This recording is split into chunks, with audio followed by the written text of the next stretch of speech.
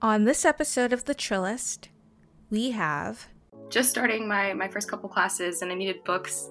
And I was like, okay, the bookstore, like that's what kids do.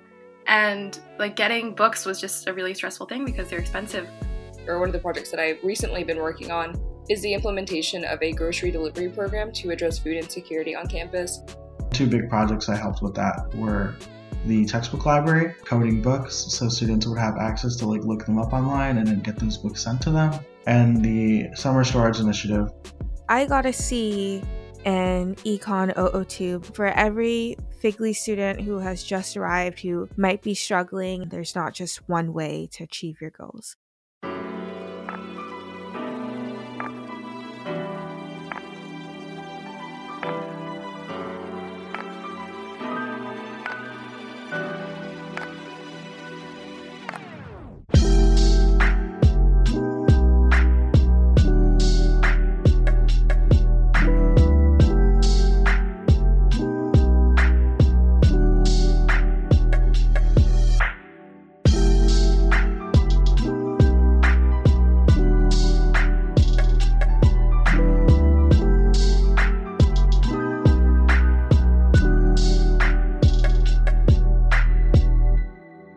For more chill content, follow the Trillist Instagram at TheTrillest_podcast, and check out Sia's Insta at LINDALEBBIE. And if you like this video, and I know you do, just admit it, please rate our podcast. It will help us with reaching more people, and also share it with your friends, your family, your loved ones. Just share it. Hello, everyone. Welcome to this episode of The Trillist. On today's episode, I have wonderful student leaders currently here at Penn and one student leader that graduated in May of 2020. So please join me in welcoming Mercedes Owens. Hi, thank you for having me, Sia. Mary Sadala. Hi, so nice to be here. And Dan Gonzalez. Hi, Sia. So thank you all very much for being here. All three leaders are Figly students here at Penn. Figly stands for First Generation Low Income. It's amazing that you all, especially with Mercedes being the president of the undergraduate assembly and Mary being the vice president, that you guys have achieved such amazing roles at Penn, regardless of your socioeconomic background. And we'll talk more about that, but Penn is a very wealthy institution. The students here are very immensely wealthy. So shout out to all of you and thank you for coming on today.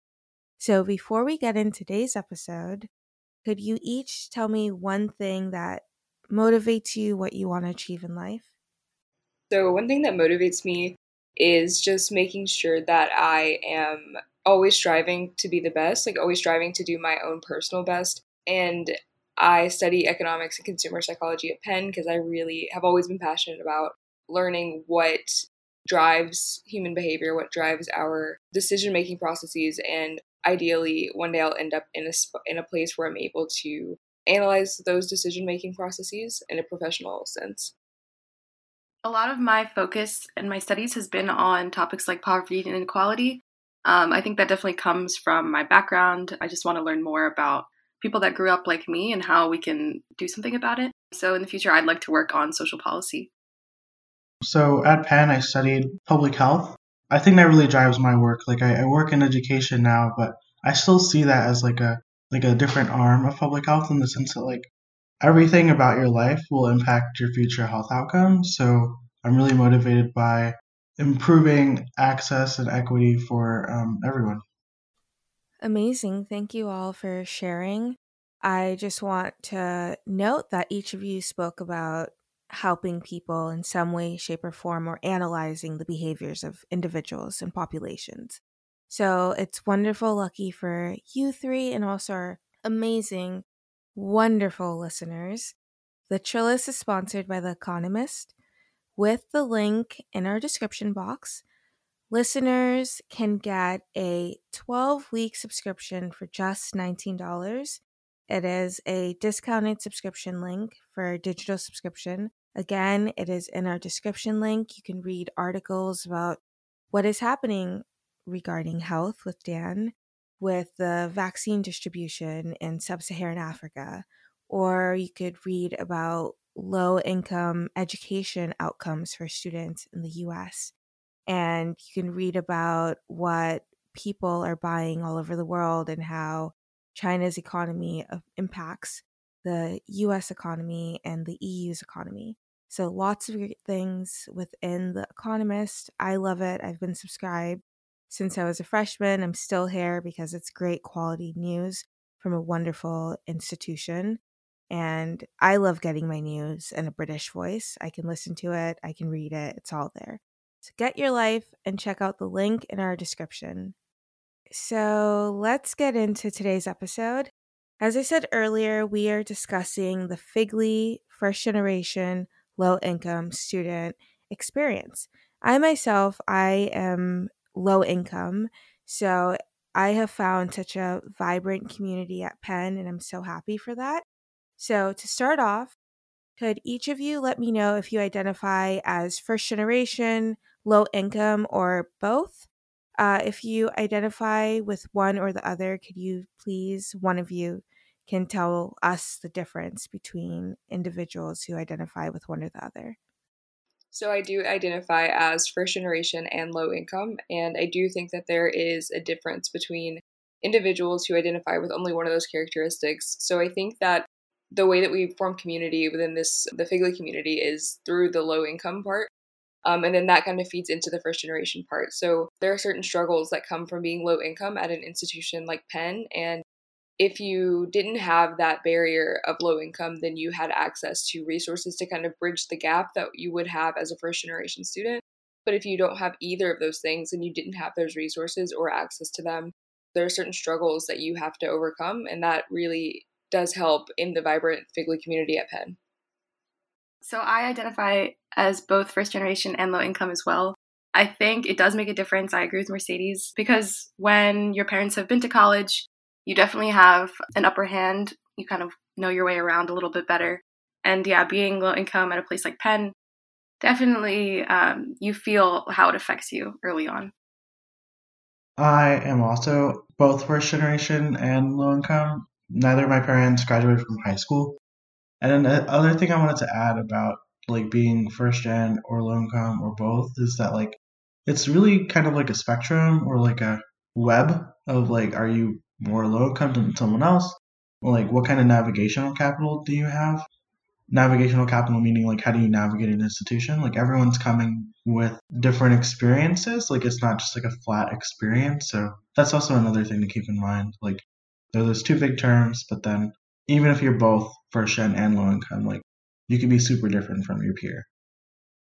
Yeah, thank you all for bringing that up, for defining that. And I really want to touch on something that Dan mentioned. I was talking about this with my roommate, and we spoke about how people have just different Figly experiences.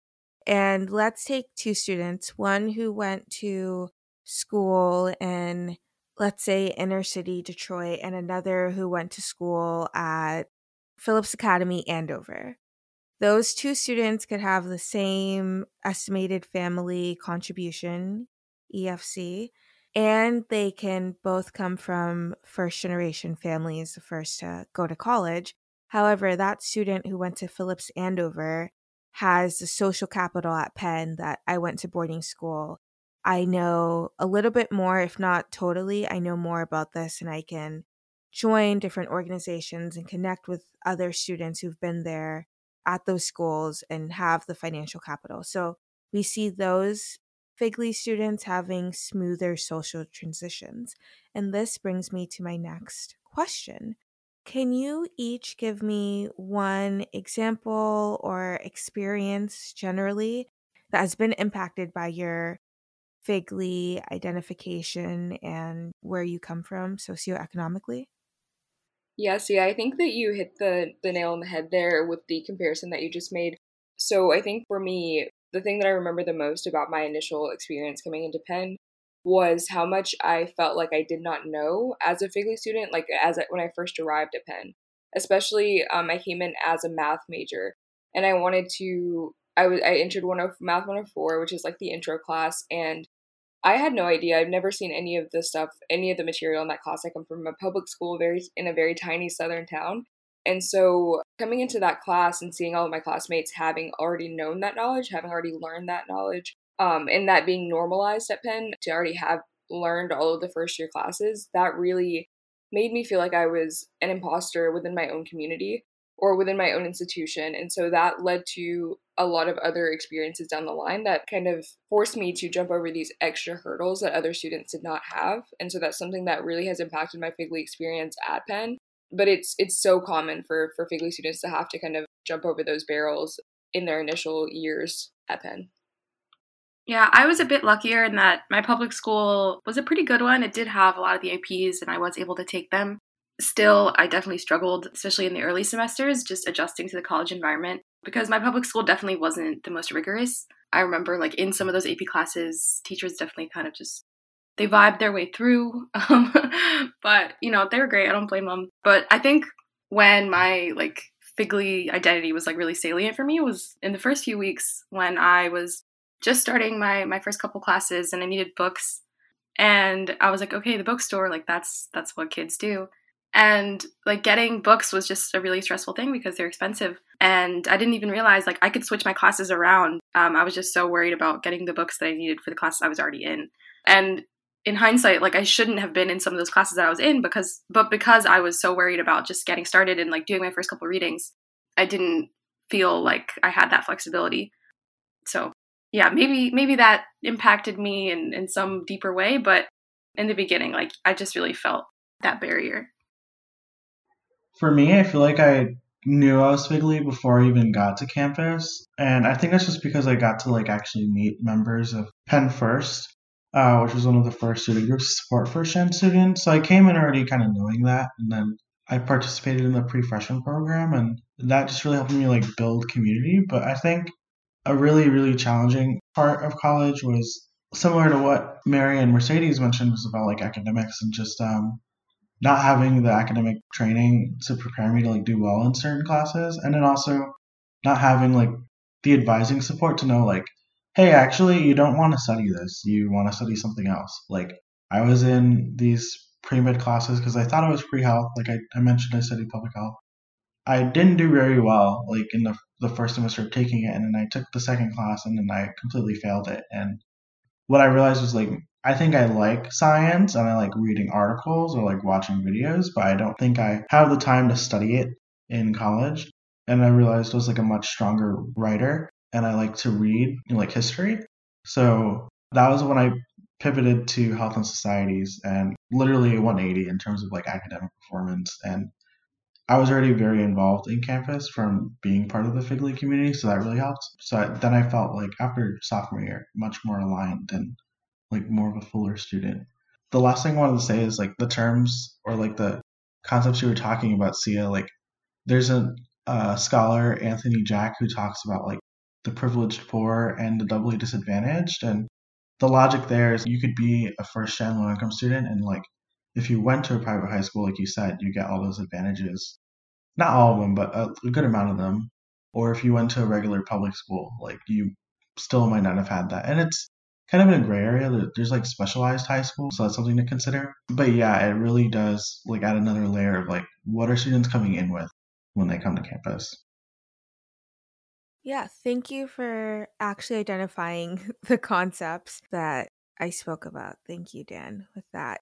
And thank you each for sharing. I resonated so much with what Mercedes and Dan said, specifically with the academic part. I got a C in Econ 002 macroeconomics. I had never taken econ a day in my life before. Thought I was going to double major in econ and IR when I got to Penn because I wanted to work for the UN and make change internationally and bring people together and all this other stuff. And it did not work out. You know, when you don't know something, I'm not naturally inclined to math and those type of things. It was hard. It was difficult. And I wish, going back, I so wish I could tell myself, do not do this. You could achieve your dreams in other ways. I found the communication major at Annenberg and fell in love, and like Dan said, a complete 180 in academics, and I'm thriving now, and I'm proud to say that. So I feel that for every Figly student who has just arrived who might be struggling in that econ course or that orgo course or so on, or what Mary said, struggling to find books because you want to start and you feel like you have to take these classes even though it doesn't resonate with you, forget it. Forget it. Chase what you're good at, what you're passionate about, and that will lead to doors later on. There's not just one way to achieve your goals. So I want to say that. So, moving on, thank you all for sharing again. Each of you are advocates in some way, shape, or form for the Figly community. You guys have access to administration. You agenda set and do the best you can to achieve results. I know it's hard, as any person who has ever gone into trying to make change knows, you're going up against a wall in an ingrained system. So, can you each speak to why you decided to be advocates for the community and speak to one project that you've helped advocate for that you've seen has been implemented or is on its way to being implemented, please? Yeah, so I started off in the undergraduate assembly my freshman year, and this was because I arrived on campus and kind of immediately saw the disparities that existed between access, funding, resources, engagement of the Figly community as compared to some of the other larger communities on campus, maybe related to Greek life and other just social mobility more generally, and our ability to participate in those spaces. And so I really wanted to, on an institutional level, begin to have some influence to shift that culture. And so that's why I initially got involved in advocacy for the Figly community. And then some of the projects, one of the projects that I've recently been working on is the implementation of a grocery delivery program to address food insecurity on campus. Food insecurity is something that I've been working on since my sophomore year as a project, and just kind of investigating how it permeates Penn's campus and how it is kind of perpetuated by the dining plan, why it's perpetuated by some of the structures in place at Penn. And so the implementation of this grocery delivery program comes along with a $150,000 donation also to the Penn First Plus building. And so that will allow for additional investigations of food insecurity and ways we can address it moving forward, even after I graduate. So I'm really proud of that project, and I'm really hopeful that it will help the Figly community in ways beyond what I was able to do in my time at Penn. And I think I got into leadership because I was aware of my own identity and where I kind of stood at Penn. I remember I was really hesitant to run for the UA my very first semester, but I talked to another Figly student leader and he told me no, you have to do this so that your voice is represented. And I'm so glad that I listened to him and I went through with it because, I've gotten to do so much good work. But funnily enough, one thing I've worked on is textbook access. This is something in all my years on the UA, we just consistently brought it up in every meeting we were in. And sometimes professors were not even aware how expensive some of the stuff they were assigning was. And the biggest thing has been the online codes, because there's not really a way around those. You have to pay the $100 every time. But now with Penn First Plus being such a robust program, Dr. Mark Lowe has really worked on forming relationships with publishing companies, finding a way to get those access codes for students, so it shouldn't be as big of a barrier in the future. For me, it's kind of hard to pick a project, and I really am so proud of Mercedes and Mary for getting so involved with student government. That's really impressive. I think when I started at Penn, we didn't really see student government as an option because we felt it was too dominated by different peers. But I'm really glad that the landscape has changed so much. And I think a project that really mattered to me was just supporting and uplifting the Figly program, and then being part of the group of students consulting on what the Penn First Plus office should be. So with the Figly program that started my freshman fall, and there wasn't really any formal aspects of it, but through my interactions talking to Val and other administration, we got to see what does it need to be and what can we pilot. So two big projects I helped with that were the textbook library And that was a lot of coding books. So students would have access to like look them up online and then get those books sent to them. And the summer storage initiative, which in COVID has kind of fallen to the wayside, but what's like a way to subsidize summer storage options for students. So that was a pretty big ordeal. And I think it was my junior year where there wasn't going to be a staff person to run it. So someone had to take it over. So it really was between me and like one other like part-time staff person to make that logistically happen. We fast forward a bit, Penn First Plus is up and running, and Marco's a really great advocate for the Figly community, so he's really pushing the envelope in that way. And then the textbook library was integrated into like the Penn library system, so it's not as much of a burden for the Figly program or the GIC to run, or students for that matter. Yeah, so I mean, I'm just like really proud of what's happened in the past year since I've been gone, and also what's been happening even when I was getting less involved when I was at school. Like Mercedes and Mary have really done a lot, so I'm really proud of you. Thanks, Dan. Yeah, super proud. All three of you have done so much for the communities, have dedicated your Penn careers to the good of our greater community. I'm so grateful for it. Ania Moore and other leaders who Dan and Mercedes and Mary have followed in their footsteps have paved such wonderful paths. And I'm blessed to say it has impacted my life as a Figly student. I've been able to get textbooks when I couldn't afford it. There's so many other resources there, so thank you for that.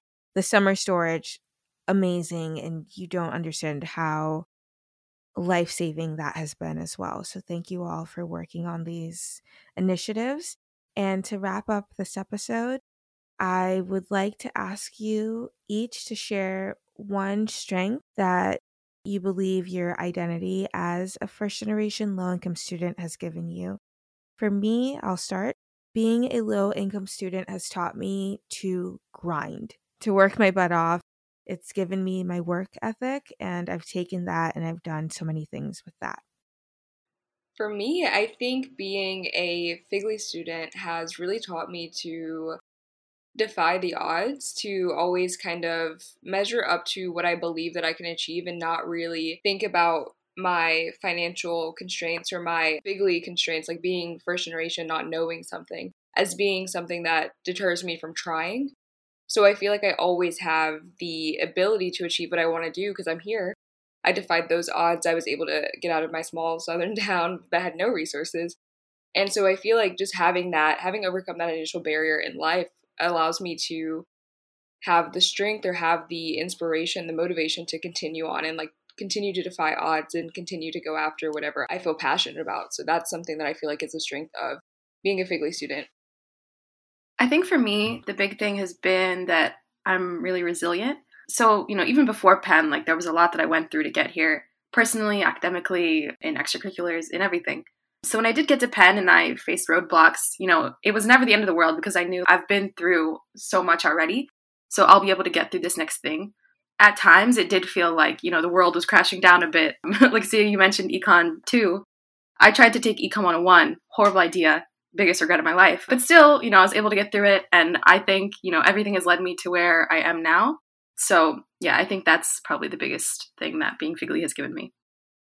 So to not be redundant, I think I'm going to pick a different word. And I think the word for me is resourceful. I think that's probably one of the greatest things I have is just like trying to either connect people to people or find a resource. Google's your best friend.